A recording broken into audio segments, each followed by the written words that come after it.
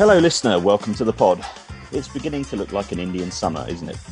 After weeks of tepid, drizzly fare, the sun has come to the party in September, and it seems to be shining on Virat Kohli's men as we approach the final test of the English season. Headingley gave us hope, but the series went south from there as India capitalised in the capital to go 2-1 up and move a step closer to a famous win. England still have one last shot at squaring the series and averting the spectre of twin test defeats for the summer, something they have not experienced at home since 1986. To discuss whether Joe Root can pull a rabbit out of the hat in Manchester, I'm joined by two senior members of the ESPN Cricinfo Magic Circle, UK editor Andrew Miller and correspondent George Dobell. Hello, gents. Hope you've been reading up on escapology. We'll start, though, with a bit of time travel. Miller, for the second Headingley Test running, you were on holiday for a rousing England win. Perhaps that's a secret, but from your vantage point now, did this look more miracle or mirage? Well, I mean, on that note, it was actually really quite enjoyable to be able to sit back and watch a match on the sly, obviously on Sky Go, without anyone noticing me doing it. But yeah, it's quite nice to be able to kick back and actually enjoy a performance without having to think about writing about it. So that was good fun.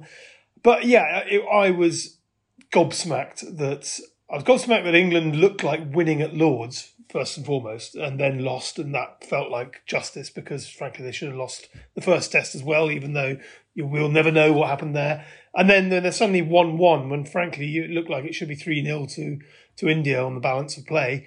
I was baffled. And it just goes with everything that England have been doing in the last few years. Basically, they've been relying on miracles. They got one massive miracle at Headingley in 2019, obviously with Ben Stokes' incredible innings. They've been leaning on miracle men in Root 600s when barely anyone gets past 20 in for the rest of the batting order. They're relying on the fact that miracle man James Anderson is into his 40th year and bowling better than ever. And they ran out of miracles because they came up against Jasprit Bumrah in this last test, who just produced a performance that could have been carbon copies straight out of 1992, and Waqar Younis hurtling in Yorkers and reverse swinging it when, frankly, he made it look such a mesmeric art that it was almost as though England had never seen it before. It was like, wow, where did that come from? It was a clear blue sky. There's absolutely no danger whatsoever. This is a flat pitch. We're cooking here. And then suddenly, whoops, we've lost. Business as usual. So to get back to your original point, absolute mirage. I thought it was a complete fluke that England were even in with a fighting chance of this series. If they somehow manage to do what they did in 2019 and grind their way to a 2-2 and salvage some dignity out of the series, then I think India will be kicking themselves as much as Australia have been kicking themselves. They have been, I think, significantly the better side. That said, Joe Root has been the outstanding batsman, and that really is what it's come down to. It's been individuals on one hand, a team on the other, and the team, frankly, are on the ascendancy at the moment. Yep, still plenty of gloomy clouds on the horizon, despite the improving weather. George, I think I'm right in saying that you signed off your last Switch appearance by predicting the end of the 18-county professional system. Has your mood brightened any since then? No. No, I think I was on. Well, I definitely was. I'm not senile. I was on CMS at lunchtime on the last test when all results were still possible, and there was a sense of excitement about the afternoon. And I said then that I still thought it was going to be 3-1. India. I mean, I completely agree with what Miller said there. India are the better side. They just are.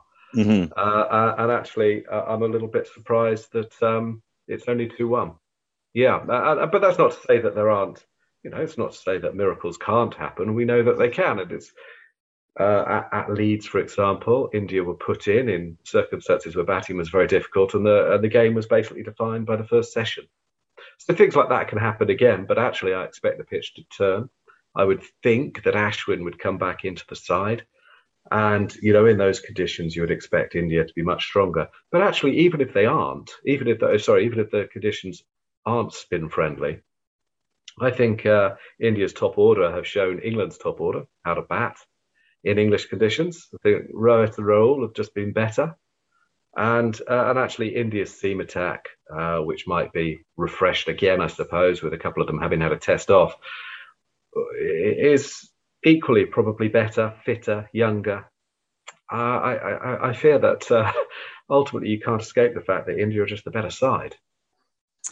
Yes, we do seem to be running up against that fact repeatedly. For those who haven't been following closely, it's probably fair to say England's Ashes preparations aren't going that well. Things actually haven't changed a great deal since we spoke after the Lord's Test. India's still ahead, still look the better team. England are still hugely over-reliant on roots runs and don't really know their best 11. They did manage to win a test for the first time since February, which is something. And it was a pretty impressive performance. But that result is beginning to look very much like an outlier. Miller, India had a shocker to be bowled out for 78 in that third test. Virat Kohli perhaps just surprised at winning the toss and having to make a decision. But it didn't look too good for them at the Oval, where they were inserted and slipped to 127 for 7. Then came the first of several turning points, if you can have several turning points in the same test. Well, yes, absolutely. I mean, Shardul Thakur's 50. I thought he was very unlucky not to be named as player of the match. For all that Rohit Sharma's century was magnificent, and much like everything that Rohit Sharma has done this year has been magnificent until the moment it hasn't been. This was an occasion when he went past a gorgeous 30 and produced a gorgeous century and really transcended the conditions. But it's fascinating, though, isn't it? The difference between these two teams when the conditions are flat, and it's not a new issue for England. Just looking at England's record, particularly in London, actually. I mean, London is, got Lords, which has this ridiculously drainage-friendly pitch that basically sucks all moisture out of the surface, and therefore has basically killed it, except when there's overheads, as we saw in 2018, didn't we? The skies barely cleared all tests long, and England routed India on that occasion. When the skies are clear, as they were in this test, and at the key moments, London, Lords and the Oval have not been a happy hunting ground. I think back to the 2015 Ashes, England nominally won that 3-2, but they got absolutely beasted in their two tests in London when it was flat. They got lost by 405 runs at Lords and innings and plenty at the Oval. 2016, Pakistan come over, same scenario. They get beaten at Lords and the Oval. They lost to Australia. They lose to everyone, frankly, when the conditions are not favourable for swing bowling, and that's really it's a massive concern going into this winter again. I mean, George wrote about this test that the sameness of England's right arm seamers in the absence of Jofra Archer, in the absence of Mark Wood, in the absence of express pace or even mystery spin. I'd like to see Matt Parkinson given a debut up at Old Trafford just to see what could happen with a bit of variation. There is a sameness about it. So yes, you can point to the fact that in India were bowled out for 78, and it looked as though there was a potential for parity. But yeah, you got to this test and a similar scenario happens. But then it quickly became clear that once that morning mist had disappeared and the pitch was levelling out a little bit, and Shardul Thakur was under thwack through the line in quite majestic fashion. 191 was suddenly a fighting total, and England lost that game, frankly, by failing to realise that the conditions were easing sufficiently for them to just play sensibly and turn a slender lead into a massive lead just by getting in line and nudging it around instead of Moeen Ali planting his dog and hooning it into the covers for a massive horrible wipe. It was naive cricket from England. They felt as though they had to be in a rush to get into the ascendancy when the old school virtues of batting well on flat wickets, which ultimately this pitch was, demanded that they just use the time that they bought in that morning session. They were days ahead of the game thanks to getting those 7 early wickets. So there was no reason to rush, but by rushing, they ended up in a position where they were rushed out of the game in an indignant hurry on that final day. Yes, it was Shardul Thakur's 31 ball 50, the fastest test half century in England. A Botham-esque performance from India's all-rounder, who was back in the side, having missed a couple of tests. England's sort of one-man army, Joe Root, in this occasion didn't manage to pass 50. And George, I mean, he sort of included himself in his post-match summation of where England went wrong. They were 62 for 5 in their first innings, but recovered to 290, although that felt below par, given that they had a couple of good partnerships between Ollie Pope and Johnny Bairstow, Ollie Pope and Moeen Ali. At 222 for 6, it felt like they should get to 350, but they didn't. Yeah, so I'm a bit torn here because it seems slightly unfair to criticise the lower order, because you could equally say Ollie Robinson played a rubbish shot, but he did come in at 10. But he had Chris Woakes at the other end. He should have played for Chris Woakes. Instead, he took a sort of a bit of a slog across the line, didn't he? But should we be criticising the lower order, such as Robinson and Moeen, when the top order failed? I don't know. It felt as if conditions eased substantially. And, you know, those guys, they can bat, and everyone has to contribute in every way they can. But, it just has to be acknowledged that, you know, we're blaming the bowlers, really, for not scoring enough runs there. Obviously, they're both all-rounders, but you know what I mean. Look, there were several turning points. We haven't mentioned the catching yet. It keeps happening. You can't at this stage say it's one of those things. England have just about the worst split catching record in world cricket at the moment. I feel bad for Rory Burns. He doesn't field a second slip. He's been asked to take on a specialist role in the test. What do you expect? You see, there's one of the things that I find puzzling. There's all this talk, and hubris, to be honest, about the data and everything that the selection team, the scouts, know and learn. Well, how do you end up with a guy at second slip who's never done it before in a test? Well, that's amateurish, isn't it? So, what is it? I mean, genuinely, isn't that? I think we've discussed before, haven't we, whether they consider, specialist slip fielders. Well, I don't think they do. We now know that they don't we? So should they? I mean, I think they probably should. So, and that's very difficult. And who that brings into the equation, I don't know. It might be Adam Lyth. But they're consistently being let down by their catching. And if that keeps happening and you don't do anything about it, well, what are you doing? What's the management for if it doesn't? I do think that, as it happens, I think the management are very nice people with a very difficult job. And it's sort of blaming the boiler man on the Titanic for everything going wrong, because, Chris Silverwood, for example, he doesn't have any say really over the schedule of English cricket or anything like that. But at the same time, I don't know that he's making the tough choices that need to be made. It was pretty obvious, the stats about James Anderson, for example, are patently obvious, that he is struggling to back up first innings performances. And I know that CricViz are saying that's not the case, but I think his bowling average in the first innings of the last 15 or 16 tests is 17, and his bowling average in the second innings is 61. Well, that's not a small sample size, is it? That's 2 years of Test cricket, basically. So they have to look at why that's happening. And it's not entirely his fault. It's partly because he has to bowl too many overs. It's partly because the batters don't give him enough of a breather between the first innings. And that's a lot to do with the fact he's 39 and still carrying the attack. But the difference really, because it is quite a simple game, is largely that India hit the pitch harder. That is a lot of the game. If you're quicker and stronger, you can get more out of the surfaces. But that was the difference between the sides on the last Ashes tour, wasn't it? Australia's bowlers hit the pitch harder. It's not rocket science. England got nothing out of it. And, there was the reverse swing issue as well. But, Bumrah was magnificent, but he is almost 10% quicker than anything that England had in that game. So you have to look at all these things. And then you have to look at what your options are. And the real worry for England is there aren't a lot of options to make things better right now. And that's the point that Miller made there about, you look at England's Ashes preparations, 6 months ago, you're looking at Jofra, Wood, Stone and Stokes being, that could have been an attack in a test. And now there's every chance that, I don't know, Mark Wood's just about still playing, isn't he? I think he missed out on that test because of fitness, but only because he couldn't throw. So he's fit, and I expect he'll play in Manchester. But the plans are unraveling pretty fast. Yeah.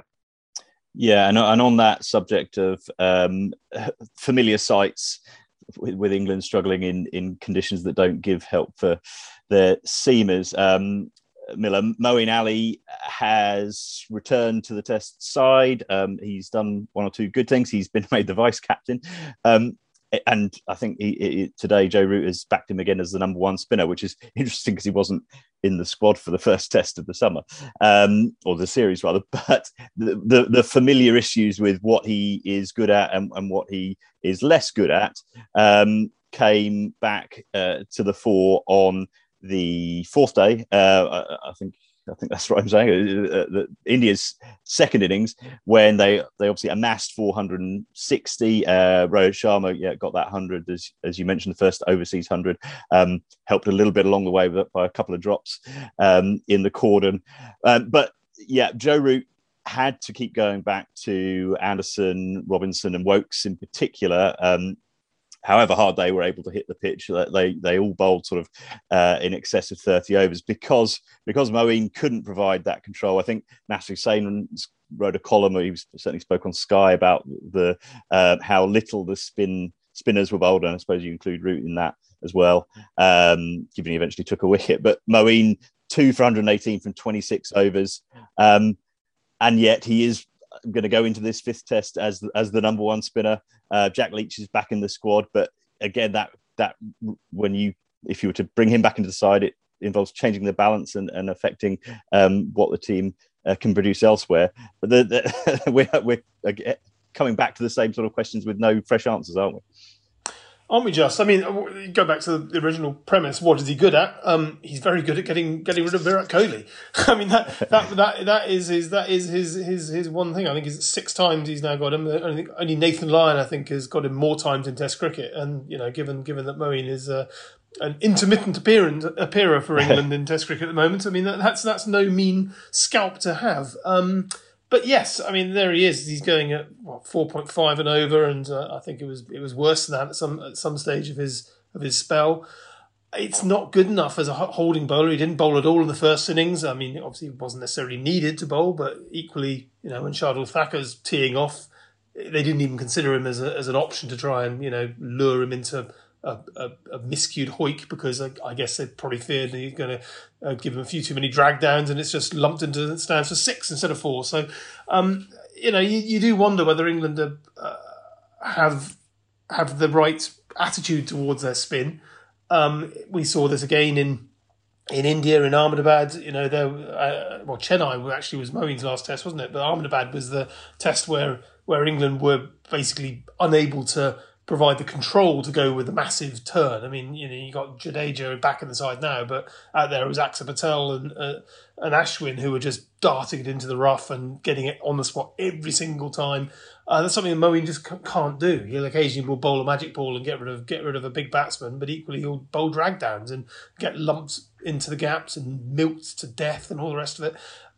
On the flip side, I thought, Jadeja, I thought he looked fascinatingly nervous initially in that final innings, almost as the absence of Ashwin and the pressure to perform in the fourth innings. I mean, even for a guy like him, he looked like he was feeling it. He was bowling a lot of half trackers, a lot of full bungers, but then suddenly somewhere along the line he clicked and just realised all I need to do is just nail that rough, hit that saucepan of rough outside the leg stump, and more importantly, while I'm there, I'm creating the reverse swing for the other end. That lovely patch of rubbish was really good for roughing up the ball, and they were able to manipulate it, make one side heavier, and suddenly it starts hooping. He's playing as part of a team performance for India at that other. And I come back to that word, team. Everything about what India has done in this series has been team orientated. They've not had the standout performers like England have had. Well, Root, essentially, and Anderson in places, and Woakes was a standout performer in this Test. But they've relied on here's Thacker with his 250s and a handful of useful wickets, and he's not even man of the match. That's the sort of performance that they put in across the board. They can afford to have guys who just mesh into the collective in the way that Jadeja did in that spell in the final innings, and allowing Bumrah to roaring with two decisive wickets. But actually, looking at the stats there, looking at the final analysis, I mean, he's 2 for 27. You got a 3 for 60, a 2 for 50, a 2 for 22 elsewhere. I mean, you wouldn't know from looking purely at the numbers of that innings who was the outstanding bowler, and that just goes to show what a collective team performance they're putting in. Whereas if you go scroll up the stats and just look at where England went wrong, and it's very difficult to avoid getting drawn into Moeen Ali's analysis of 26 overs, no maidens, 218 at an average of an economy rate of 4.5. I mean, that by any standards in the second innings of a Test match for a spinner is not good enough, particularly when you're going in as a lone spinner. So I'm going to jump in and defend him just a little. Although I agree with everything you just said, and actually people have been in touch to say I've been too harsh on him, just to put it in perspective. At the same time, he has been asked to come into this series having not bowled. He's bowling white ball cricket. It is different. He would say that his action isn't quite right. We maybe haven't given him the best chance to show himself to his full ability. Having said that, I don't want to make too many excuses for him. I can sort of understand the bowling, but the shot with which he was out, actually in both innings, were very disappointing. The first innings he was out because he didn't trust his defence, I think. When there was 12 overs or something to go till the new ball, he just had to milk it. He just had to, even if he just pushed singles and played for the guy at the other end, that would have been absolutely fine. It would have been mature cricket from a very experienced man who's 33 or something now, vice captain of the side. Come on, think. You're a bright man. Think. And the second innings, he showed why he didn't trust his defensive technique, because he didn't defend. And no one was surprised when it happened. So it was really, really disappointing. So in terms of the bowling, I'm cutting in some slack. In terms of the batting, he's averaging 28 in Test cricket, for goodness sake. That's a massive, massive underachievement of his ability. Equally, he's taken almost 200 Test wickets. I was a little bit surprised that Joe Root confirmed that he was number one spinner going into the final Test. I'm sort of pleased, because I think he'll have grown for the performance, and I do think that his best balls are better than any other English spinner's best balls. But it's not just about, how many times have we said this? It's not just about what you do, it's about what you don't do. And what he can't do is not bowl some rubbish, sadly. It'd be very, very hard to captain, wouldn't he? You've got to have two guys out on the square boundaries for him, which means it's so simple to nick singles. So at one stage, I think it was Jadeja, nicked 6 from when he just turned off his legs onto the edge of the square. Yeah, it was straight to mid-on, basically. So he was turning for a second. He was going to get 2, whatever. And the throw was so wild it went for 4 overthrows. And you've got a tiny little turn off the legs, which to any other spinner is nothing, because you can have a close fielder.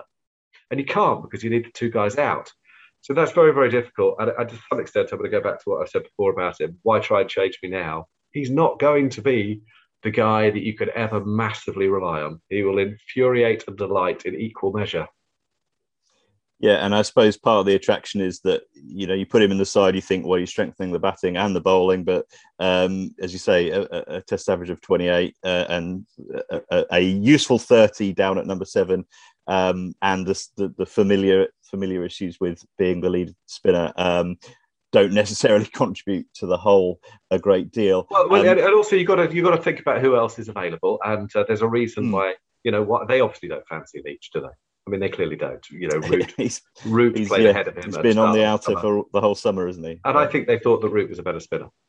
So, they don't think Leach gets enough on it. They don't think he turns it enough. And I don't think they think he's the guy for Australia. And I don't know. Leach has never let England down, has he? Oh, I mean, he had a very poor Old Trafford Test in the Ashes. Yeah, that no ball was. It was a shocker. It's still out. I'm not over it. But that moment, we won't blame him. But you can absolutely blame him. He overstepped. So, but that moment apart, he's never let England down, and he probably can justifiably feel a bit aggrieved. I think there's a fair chance he will play. I think there's a fair chance they'll play 2 spinners this week. Well, that's interesting. We will get into, I think, some of those selection discussions and look at some of the things that have gone a bit better for England over the last couple of tests. I mean, we have touched a little bit on Bumrah and that spell. Six overs, two for six, I think it was. Miller and the Waqar overtones were there. Osman Samiuddin wrote a great piece about it on the site. The sense was that, England could possibly pull off this record run chase. Only a few more runs than they managed at Headingley a couple of summers ago. They 100 for none. And then things began to shift. The sands began to move.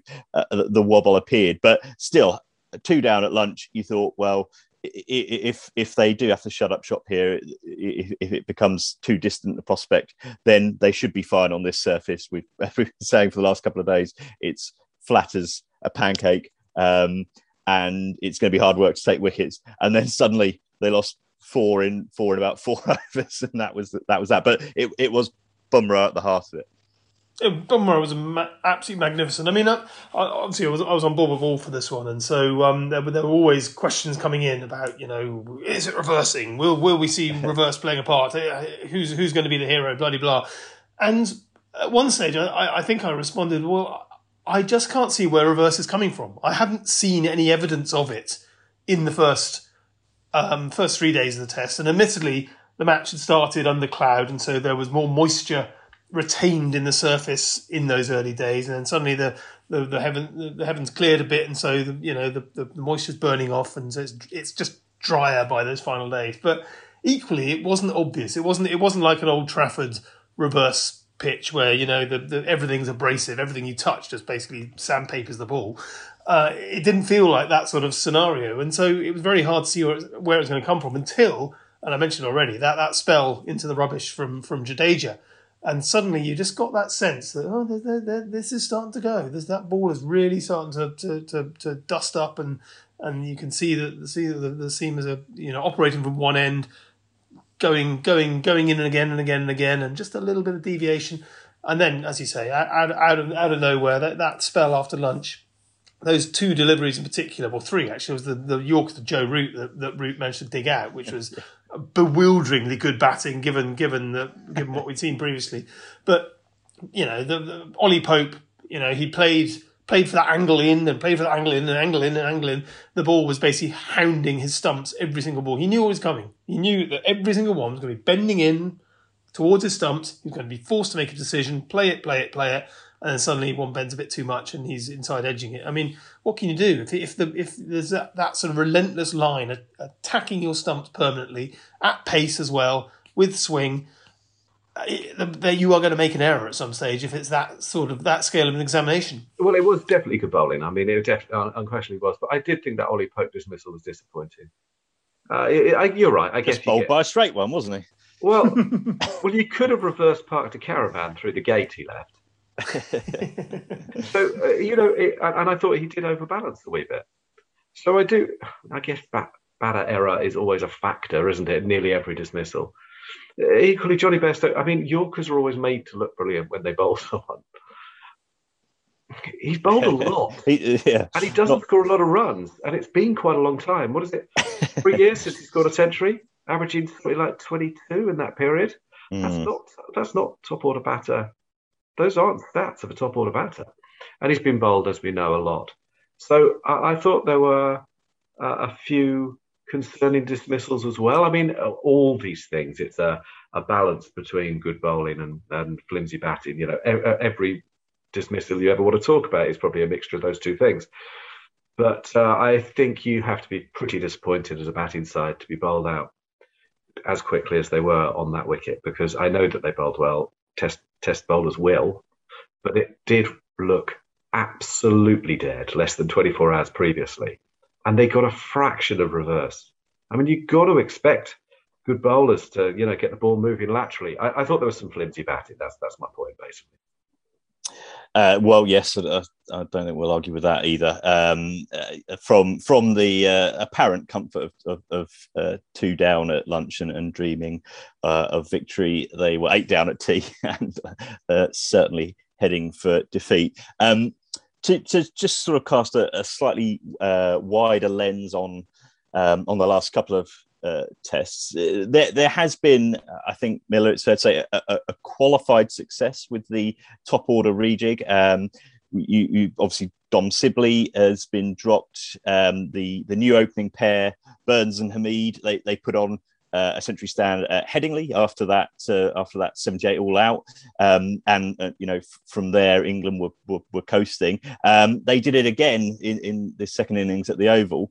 That's the first time that England opening pair put on more than one century stand in 8 years, and I'm sure one of you will be able to jump in and name the last England opening pair that managed that more than once. Cook and Compton, I reckon. It was Cook and Compton. Yeah, that's right. So that's definitely something. David Milan made an encouraging comeback at Headingley as well with 70. Perhaps a little bit unfortunate to be run out on the final day at the Oval. So there is something there, and with Joe Root at number 4, the top order looks a little bit more coherent. Yeah. I don't disagree on. I mean, I must admit, David Milan at number 3 just looks reassuring. I like his calmness. I mean, his calmness driving up the wall in T20s, but that very same bloody mindedness that says, you know what, I don't mind blocking out the first 9 balls for 2 runs because I will catch up later. I admire that bloody mindedness, even if I think just get a bloody move on in T20s. But in Test cricket, go for your life. Block and just be in line and be composed and do the right things as often as you want. And take all the time in the world. I don't care. And so, yes, you're right. Being run out was inopportune. I think he could have probably made more of an effort to A, back up, and B, running his bat, to be perfectly honest. I mean, it wasn't as if Hamid was struggling at the other end after calling it through. So, it's all very well turning around and blaming the young pup for being overeager, but I think he was on his heels. Again, that's splitting hairs. I agree with your premise that he looks solid, but I mean, it's fascinating, isn't it? I mean, I was pondering this the other day, just because it is interesting that it's 10 years, almost to the month. I mean, similar time of year when England beat India at the Oval for 4-0 to go to number 1 in the rankings. 10 years has elapsed since England's crowning moment. And that 10 years, in turn, came almost exactly 10 years after the introduction of the central contract system in 2000.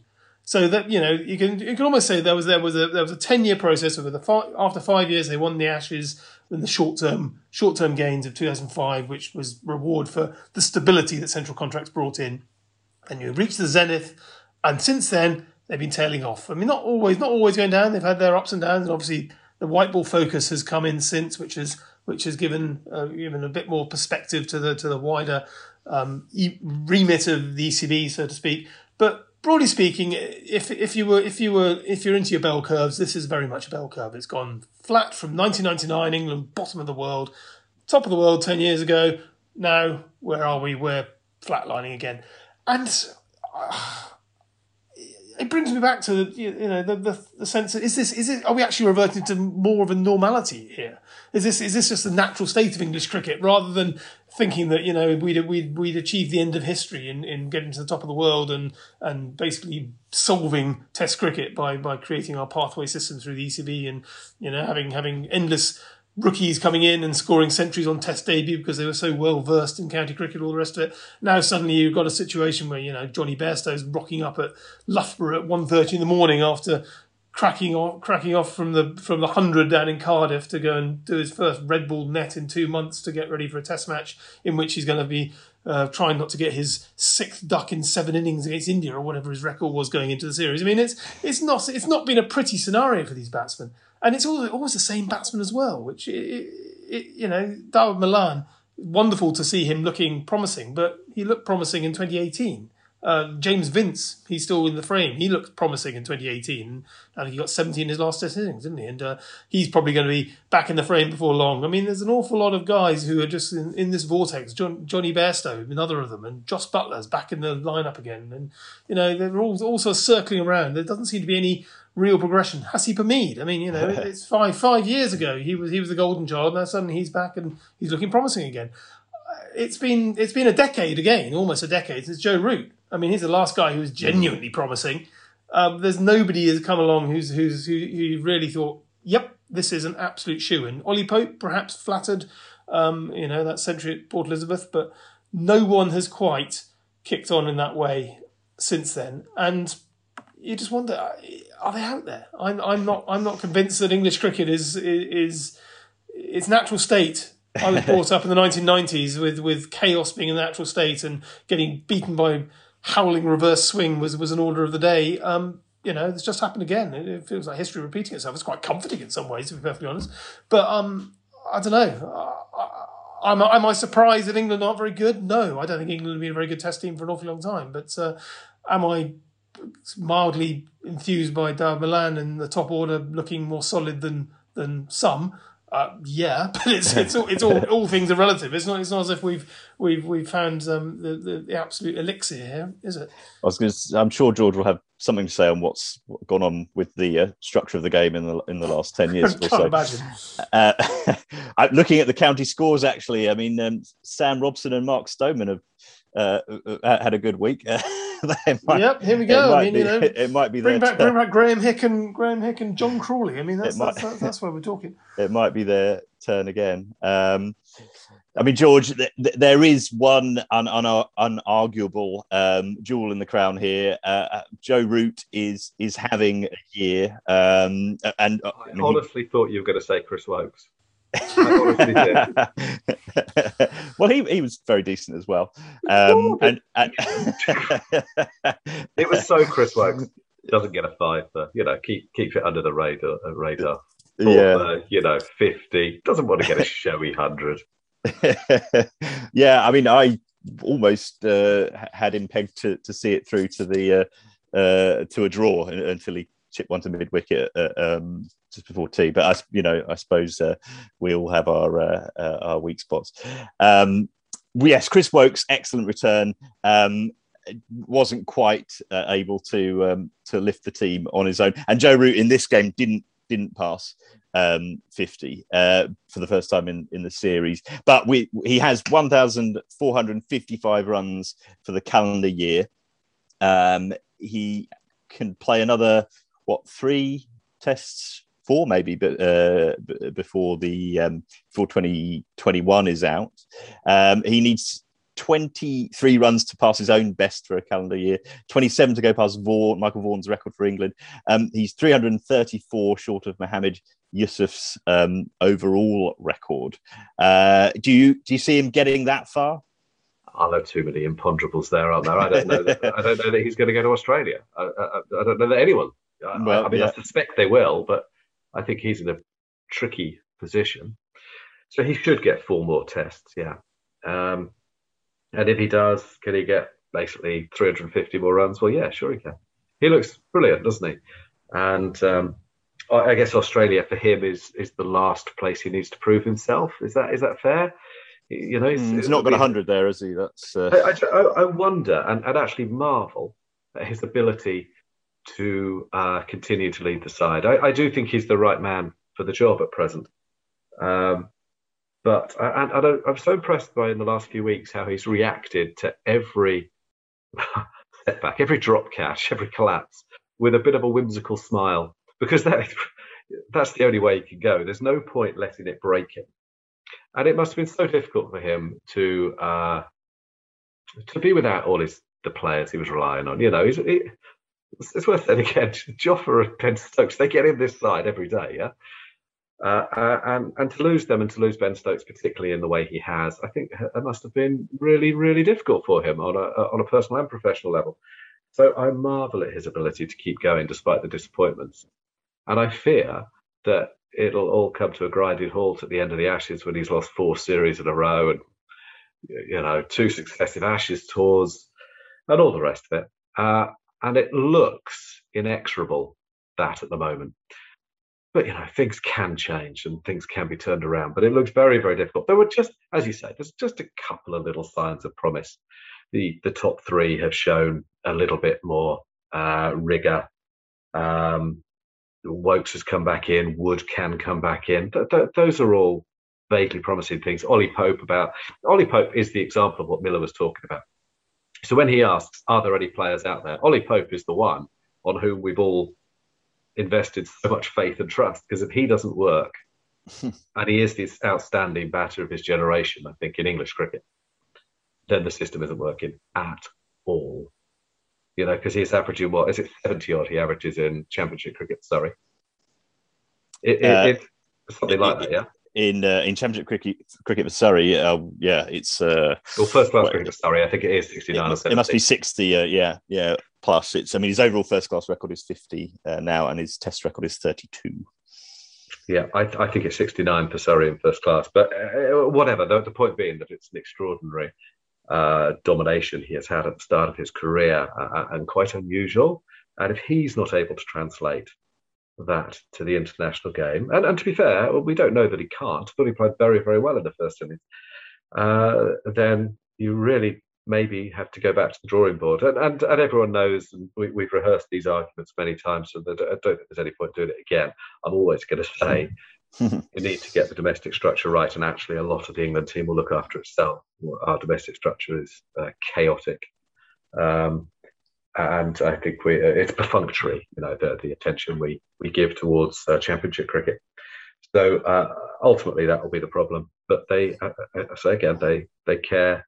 They do care about England winning Test cricket. They care about money, short-term money, just a little bit more. Yes. Sadly, there's always that allure to hear the... Do you know how they would probably see England winning a Test series as a massive, massive bonus? Aside from the bonuses as a result. Yeah, I would say that next to the money bonuses. And, it was a pun. Was it a pun? Just the same word. I don't know. bleakly humorous. Yeah, subtle. Yeah. Well, another bonus so far in the summer has been Ollie Robinson, and I suppose this sort of brings us on a little bit to selection for the next test. I mean, there has been talk about workloads. Robinson and Anderson have played every test in the series. Robinson has played 5 tests out of 6, having missed the second New Zealand test because of his past misdemeanors on Twitter. But he's the leading wicket taker in this series. He's got Kohli 3 times. He's got Rohit Sharma 3 times.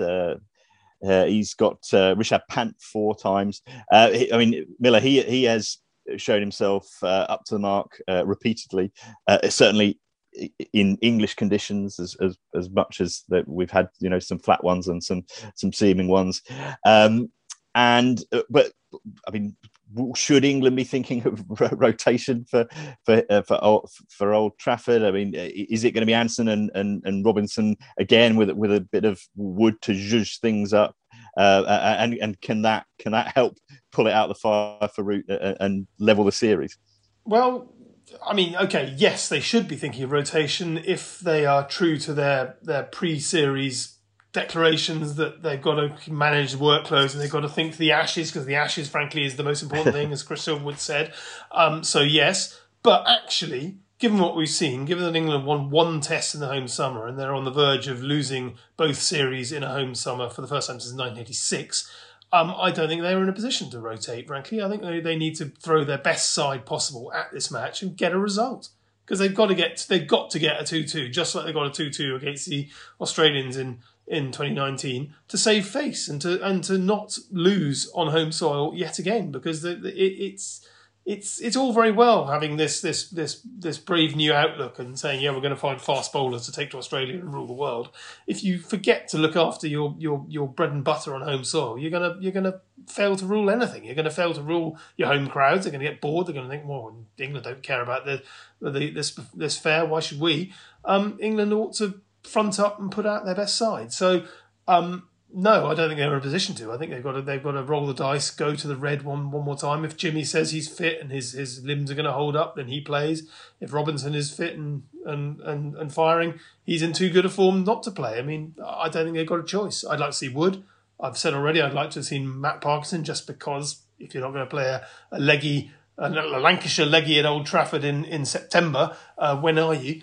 And two spinners might be nice. But to go back to your original point about Robinson, I mean, yeah, fantastic. What a series he's had. But I mean, of all the things that England wants to find this summer, they wanted to find Jofra proving himself as a Test cricketer. They want to find Mark Wood capable of bowling back-to-back tests and cranking up to 96 miles an hour and rattling skulls. They wanted Ollie Stone to come through and be the next cab off the rank. They wanted to go gung-ho into the Ashes with 4 horsemen of the apocalypse and Ben Stokes as the 5th bowler and, spinners if they need them, but frankly, who needs them when they can fling fire left, right and centre? And instead, they've got Ollie Robinson. I mean, which is magnificent. He is magnificent. And Craig Overton. And Craig Overton, well, who's not so magnificent. But Ollie Robinson is, he's basically Angus Fraser for the next generation. And I'm not going to apologise for him being Angus Fraser, because Angus Fraser is the greatest English seam bowler of all time. But that is not what England were looking for even at the start of the Fraser's summer. Mum wouldn't say that. He wasn't even Angus Fraser's mum doesn't love Angus Fraser as much as Miller does. Angus Fraser's a terrific bowler. You're absolutely right, and it's a good comparison. And it always makes me think that this could have been Toby Rowland-Jones out of interest. Yep, agreed. Ollie Robinson, I mean, is quite similar to him, and that's a sad story. And maybe a reminder, though, that we need to look after him. Yeah, that's probably true. But just to extend the analogy one step further, I remember reading an interview with Fraser in 1991. So he actually was injured at the time, but England didn't know how severely, and it was ahead of the 1991 series. And he was talking about how his lessons on really, really flat decks at Lords had taught him to bowl properly. So it was all very well being pigeonholed as an English conditioned seamer. But actually, playing at Lords in 1990 in particular, that summer when they changed the ball and Gooch got 333 and it was hell for leather, literally, for all seamers, Fraser was forced to bowl properly, forced to bowl line and length with a bit of nip and a bit of subtlety and all the other things that frankly, Robinson has brought to his game. Robinson has got subtlety to what is essentially... They did break Fraser. They did. Original Fraser is hitting hard. He's hitting the pitch hard. He's hitting the bat hard. Fraser, after the hip injuries, is a really good bowler, but he's not the same bowler. And that's the worry. I completely agree. You've got to be... and listen, it kind of reminds me of... might remind you guys too. Last-minute university days. You start with big dreams and you desperately trying to squeeze in a 2-2 at the end. Oh, yes. I don't mean that. I do. So you've just got to be a little bit careful, because the last thing you want to do is then be without Ollie Robinson as well for the Ashes, or Jimmy Anderson. And actually, you have to acknowledge the Jimmy Anderson second innings stats as well. So there's a lot to take in, and it's very hard to make any of those decisions, as we're talking now, without all the data that they have in front of them and knowing exactly how the bowlers feel. But I would say that they didn't work as a trio, hard though they tried, faultless though they were. It didn't really work as a trio in the second innings because they all looked knackered. And actually, we haven't mentioned it, but Craig Overton had a disappointing game, both with bat and ball. His job, like Moen's actually, is to bowl the grunt overs. If he was going to have a role in Australia, it was to bowl 25, 30 overs a day, go for 50 runs, and allow the others to operate, allow Mark Wood to operate in short spells. He couldn't do that. Root couldn't rely on him to do that because he kept on bowling long hops. Look, he's better than that. He had a good game the test before. I guess you accept that people will have the odd bad game, particularly when they're nervous and a lot to prove. But it was slightly ironic that he goes into the next game being a little bit less jaded than the others because he wasn't deemed good enough to bowl. I mean, that's slightly ironic, isn't it? And then, of course, Saqib, no doubt, would have been in the shake-up, but isn't because he's injured. Don't know. We have the ECB have departments, to be looking at these things, and what have they achieved? Yeah, this might be a quick one to answer, Miller, but do high release points trump express pace, as I think was briefly floated between the Headingley and Oval tests. High release points with a good strong wrist, absolutely. Just a little bit of nibble. That's all you need. That's all Jasprit Bumrah needed. A little bit of nibble. Doesn't need to hoop massively. Just needs to hoop enough to beat the bat. He was quicker though. Yeah. He is a bit quicker than anything England have, and that's a factor as well. Look, high release points are brilliant. They are. That's fantastic. But Malinga showed. I mean, he'd be the classic Yeah. example of someone who showed there's always another way, and originality and difference is also valuable. So you can't have hard and fast rules on these things. But I saw the logic. The thing with Overton is, if you got a bowler like that in your side, he has to be able to bowl dry, and he didn't.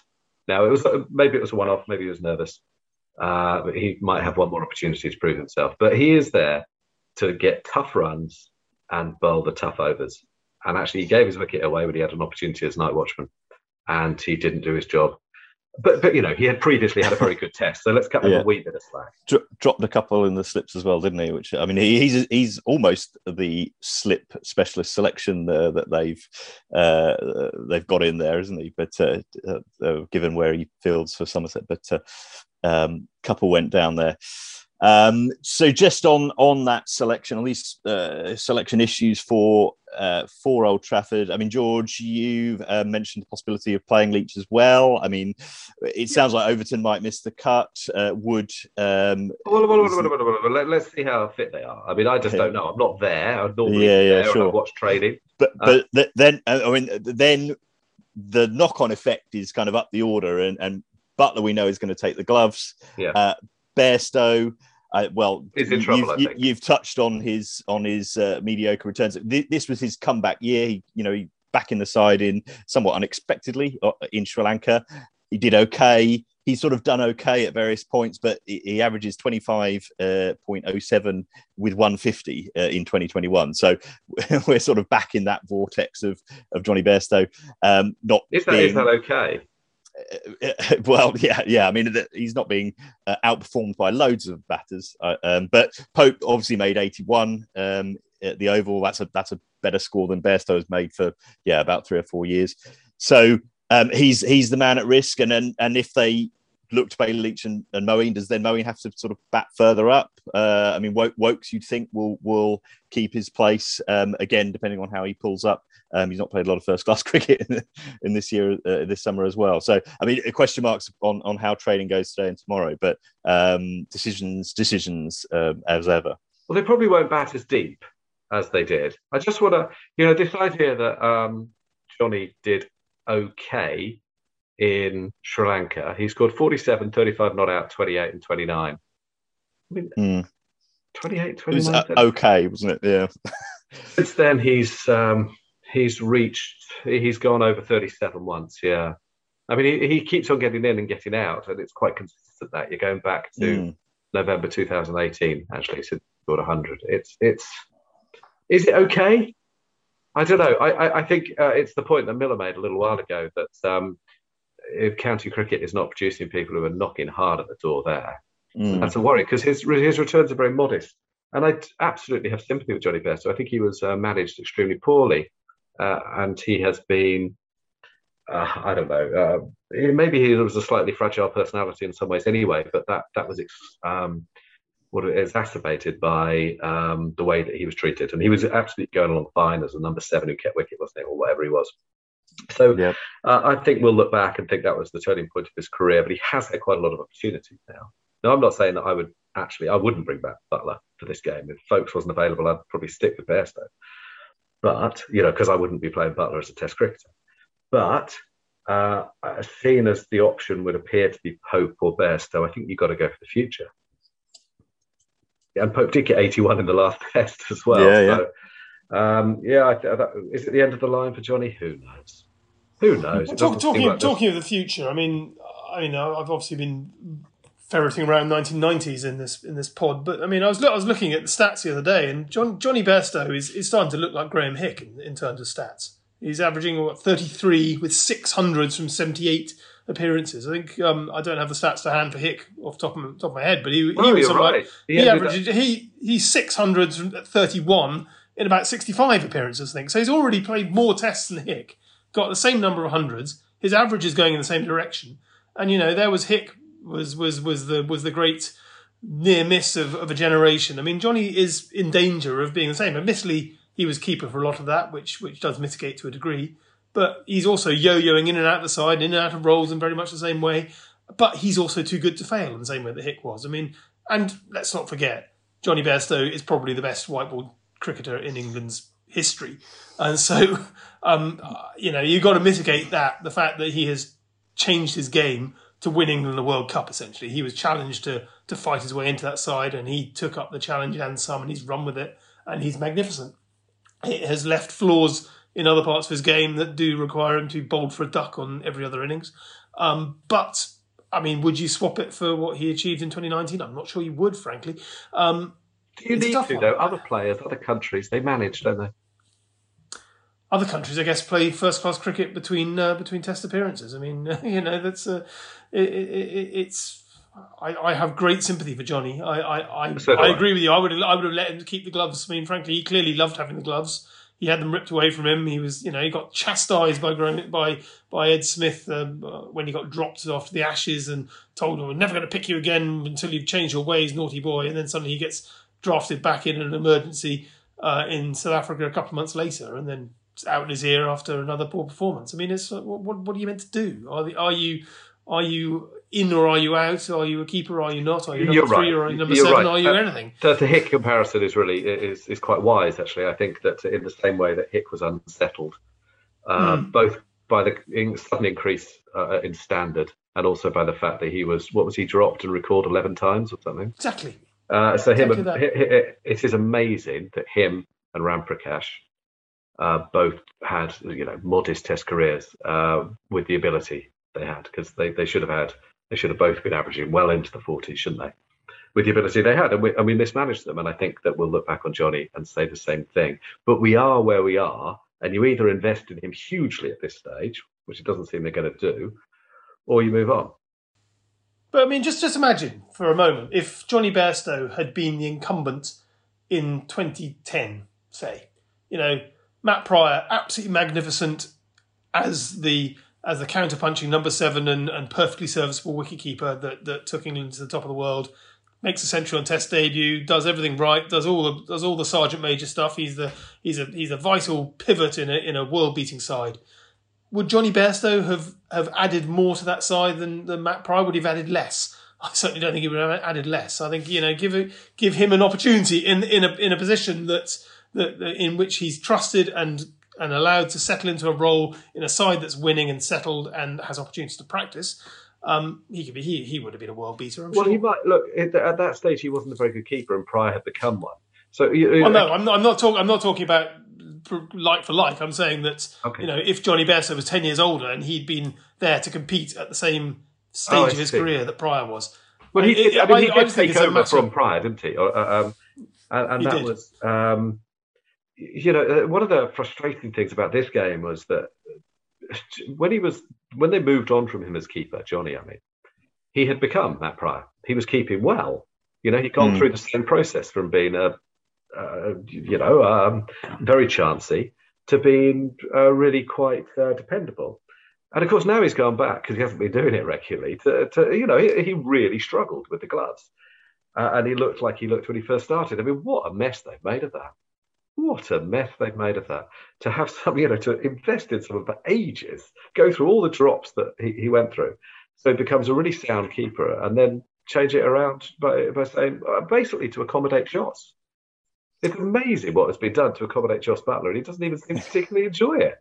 So I would just say, Jos Buttler, be the great white ball player you are. It's not dropping him. It's just saying, the demands of these guys are far too big anyway. We all sort of accept that.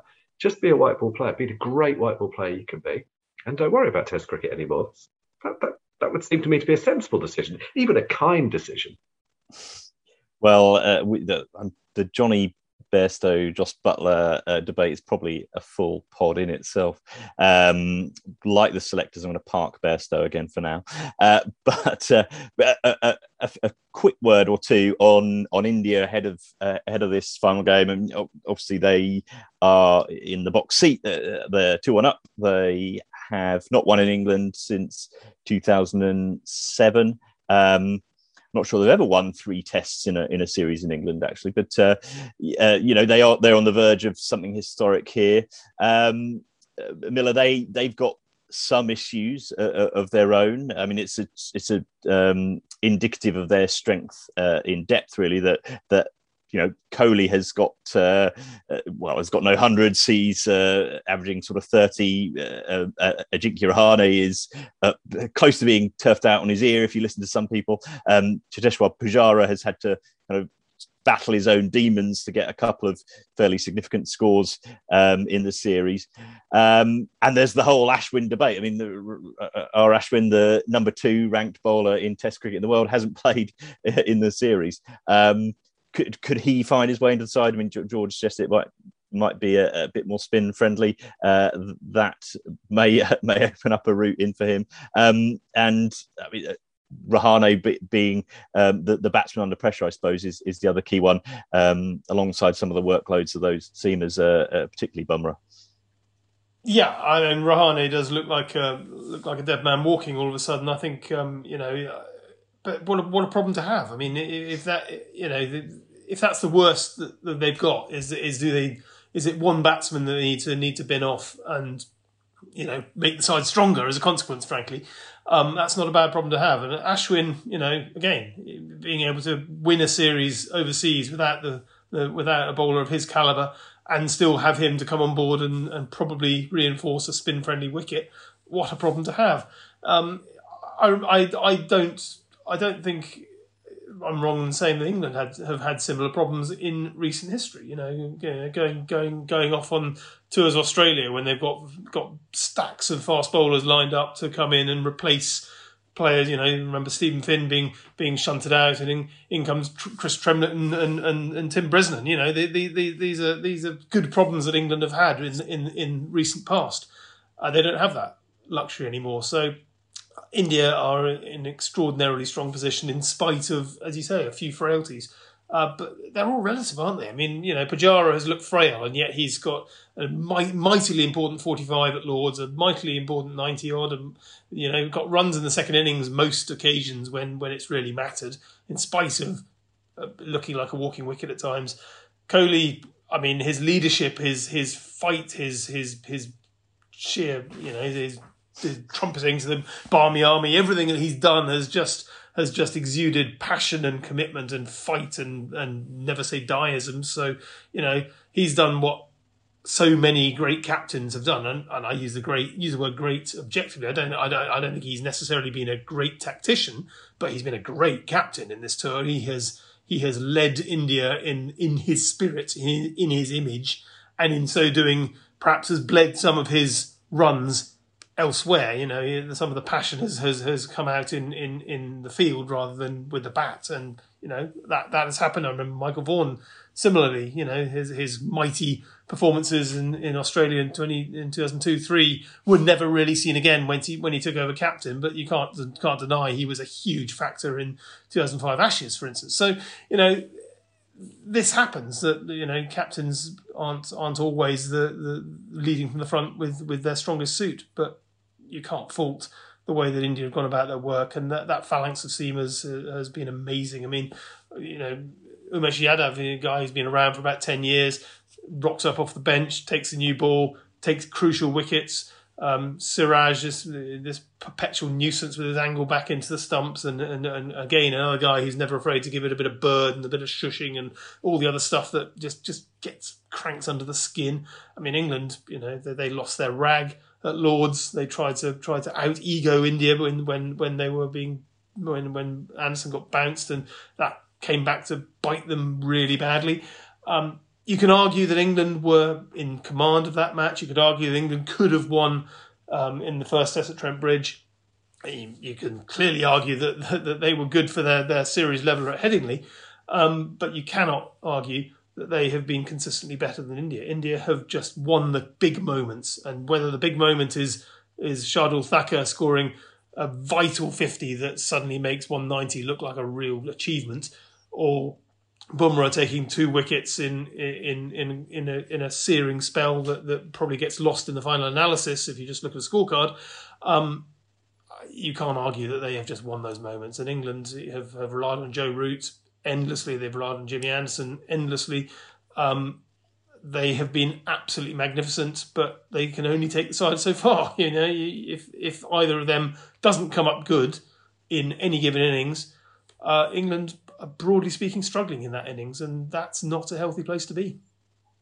And India's ensemble cast, George, is going to have to extend to the coaches in Manchester with obviously the news that Ravi Shastri and a couple of others, I think, the positive COVID tests kept them away from the ground on the last couple of days at the Oval. I think they now have to isolate. I mean, none of that's helping Virat Kohli get the job done here, but you sense that it won't affect their effectiveness. You do. You sense that the virus spread through the camp like a tracer bullet. In terms of Pujara, I think he's scored more runs than everyone in the England side apart from Joe Root. I mean, imagine being able to have a problem like Pujara. England would kill for a Pujara-sized problem. Anyway, I don't know what India are going to do. I suspect that it's a two-spinner pitch, but I might be proved wrong. Maybe England are desperately trying to change that right now. Throwing water on it, hoping that grass grows. I don't know. But Old Trafford has tended to turn this season, even when they didn't particularly want it to. So I think there's a fair chance for Ashwin to come in. Personally, I think that they wouldn't much weaken their batting if he came in for Rahane. But that might be a step too far. I mean, he's batted at 6 before, hasn't he, Ashwin?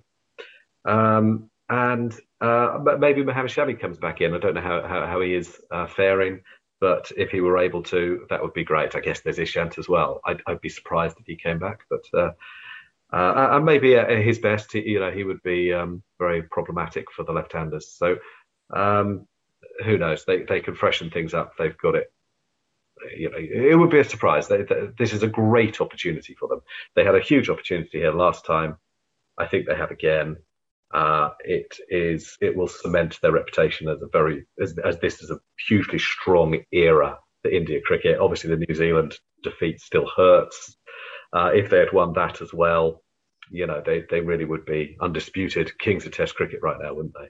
But to win in England, to win in Australia, these are very impressive things, and on both tours. I'm not even convinced the New Zealand thing hurts. I thought that Kohli talked it down. Talked it down so much beforehand. He talked it down beforehand. He talked it down afterwards. He's not talked about it since. I think India have pretended it hasn't happened. Well, maybe that would be the Australian way. Certainly, I think when we look at the records in the years to come, it will be a bit of a shadow over it. That's all.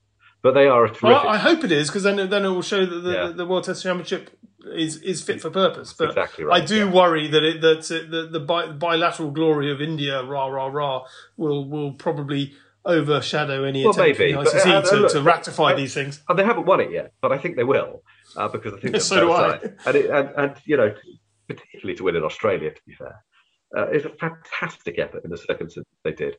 For various reasons, they've struggled. I think if they do win this, they'll take such belief in it that the next time they come to England, they're probably. I thought they were favourites this summer, to be honest, for various reasons. I thought they were favourites last time in 2018. To be perfectly honest, I was still baffled how England won that 4-1.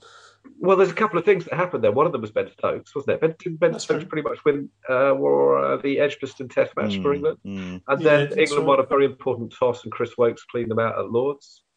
So there were a couple of things that happened there that were, I agree with you. But I wasn't sure the belief was there. And, it's still interesting that Virat has struggled so much this summer so far anyway. But it just shows that they're not reliant on one or two players, just as England are. I mean, imagine what England would give for Ashwin. Imagine being able to leave him out. It's incredible. So, good luck to them. They've worked really hard for this, and they've got one more step to do. Maybe they'll get nervous. Well, yes, it's all to play for. It's all to come. One more toss like Leeds, where a side gets, but you get put in and you're bowled out for, you're basically out at lunch on the first day. Very hard to come back from that. These things can happen in England. I'm just hoping for the, as you've touched on, the Ashwin, Jadeja, Shardul, a very England total cricket all-rounder heavy accent on that. That would be, and well, not least because Shami and Bumrah are all-rounders, as this tour has shown. I think that'll do us for today. We've got all that to come. We're into the last knockings of the season, and it's the last chance saloon for England at Old Trafford. If they go badly, it surely won't be the last you hear of it. We'll be back for more soon. Until then, my thanks to Miller and George, and to you all for tuning in. Please feel free to leave a comment and rate us on your preferred pod provider, and keep up to date with all the latest news on espncricinfo.com.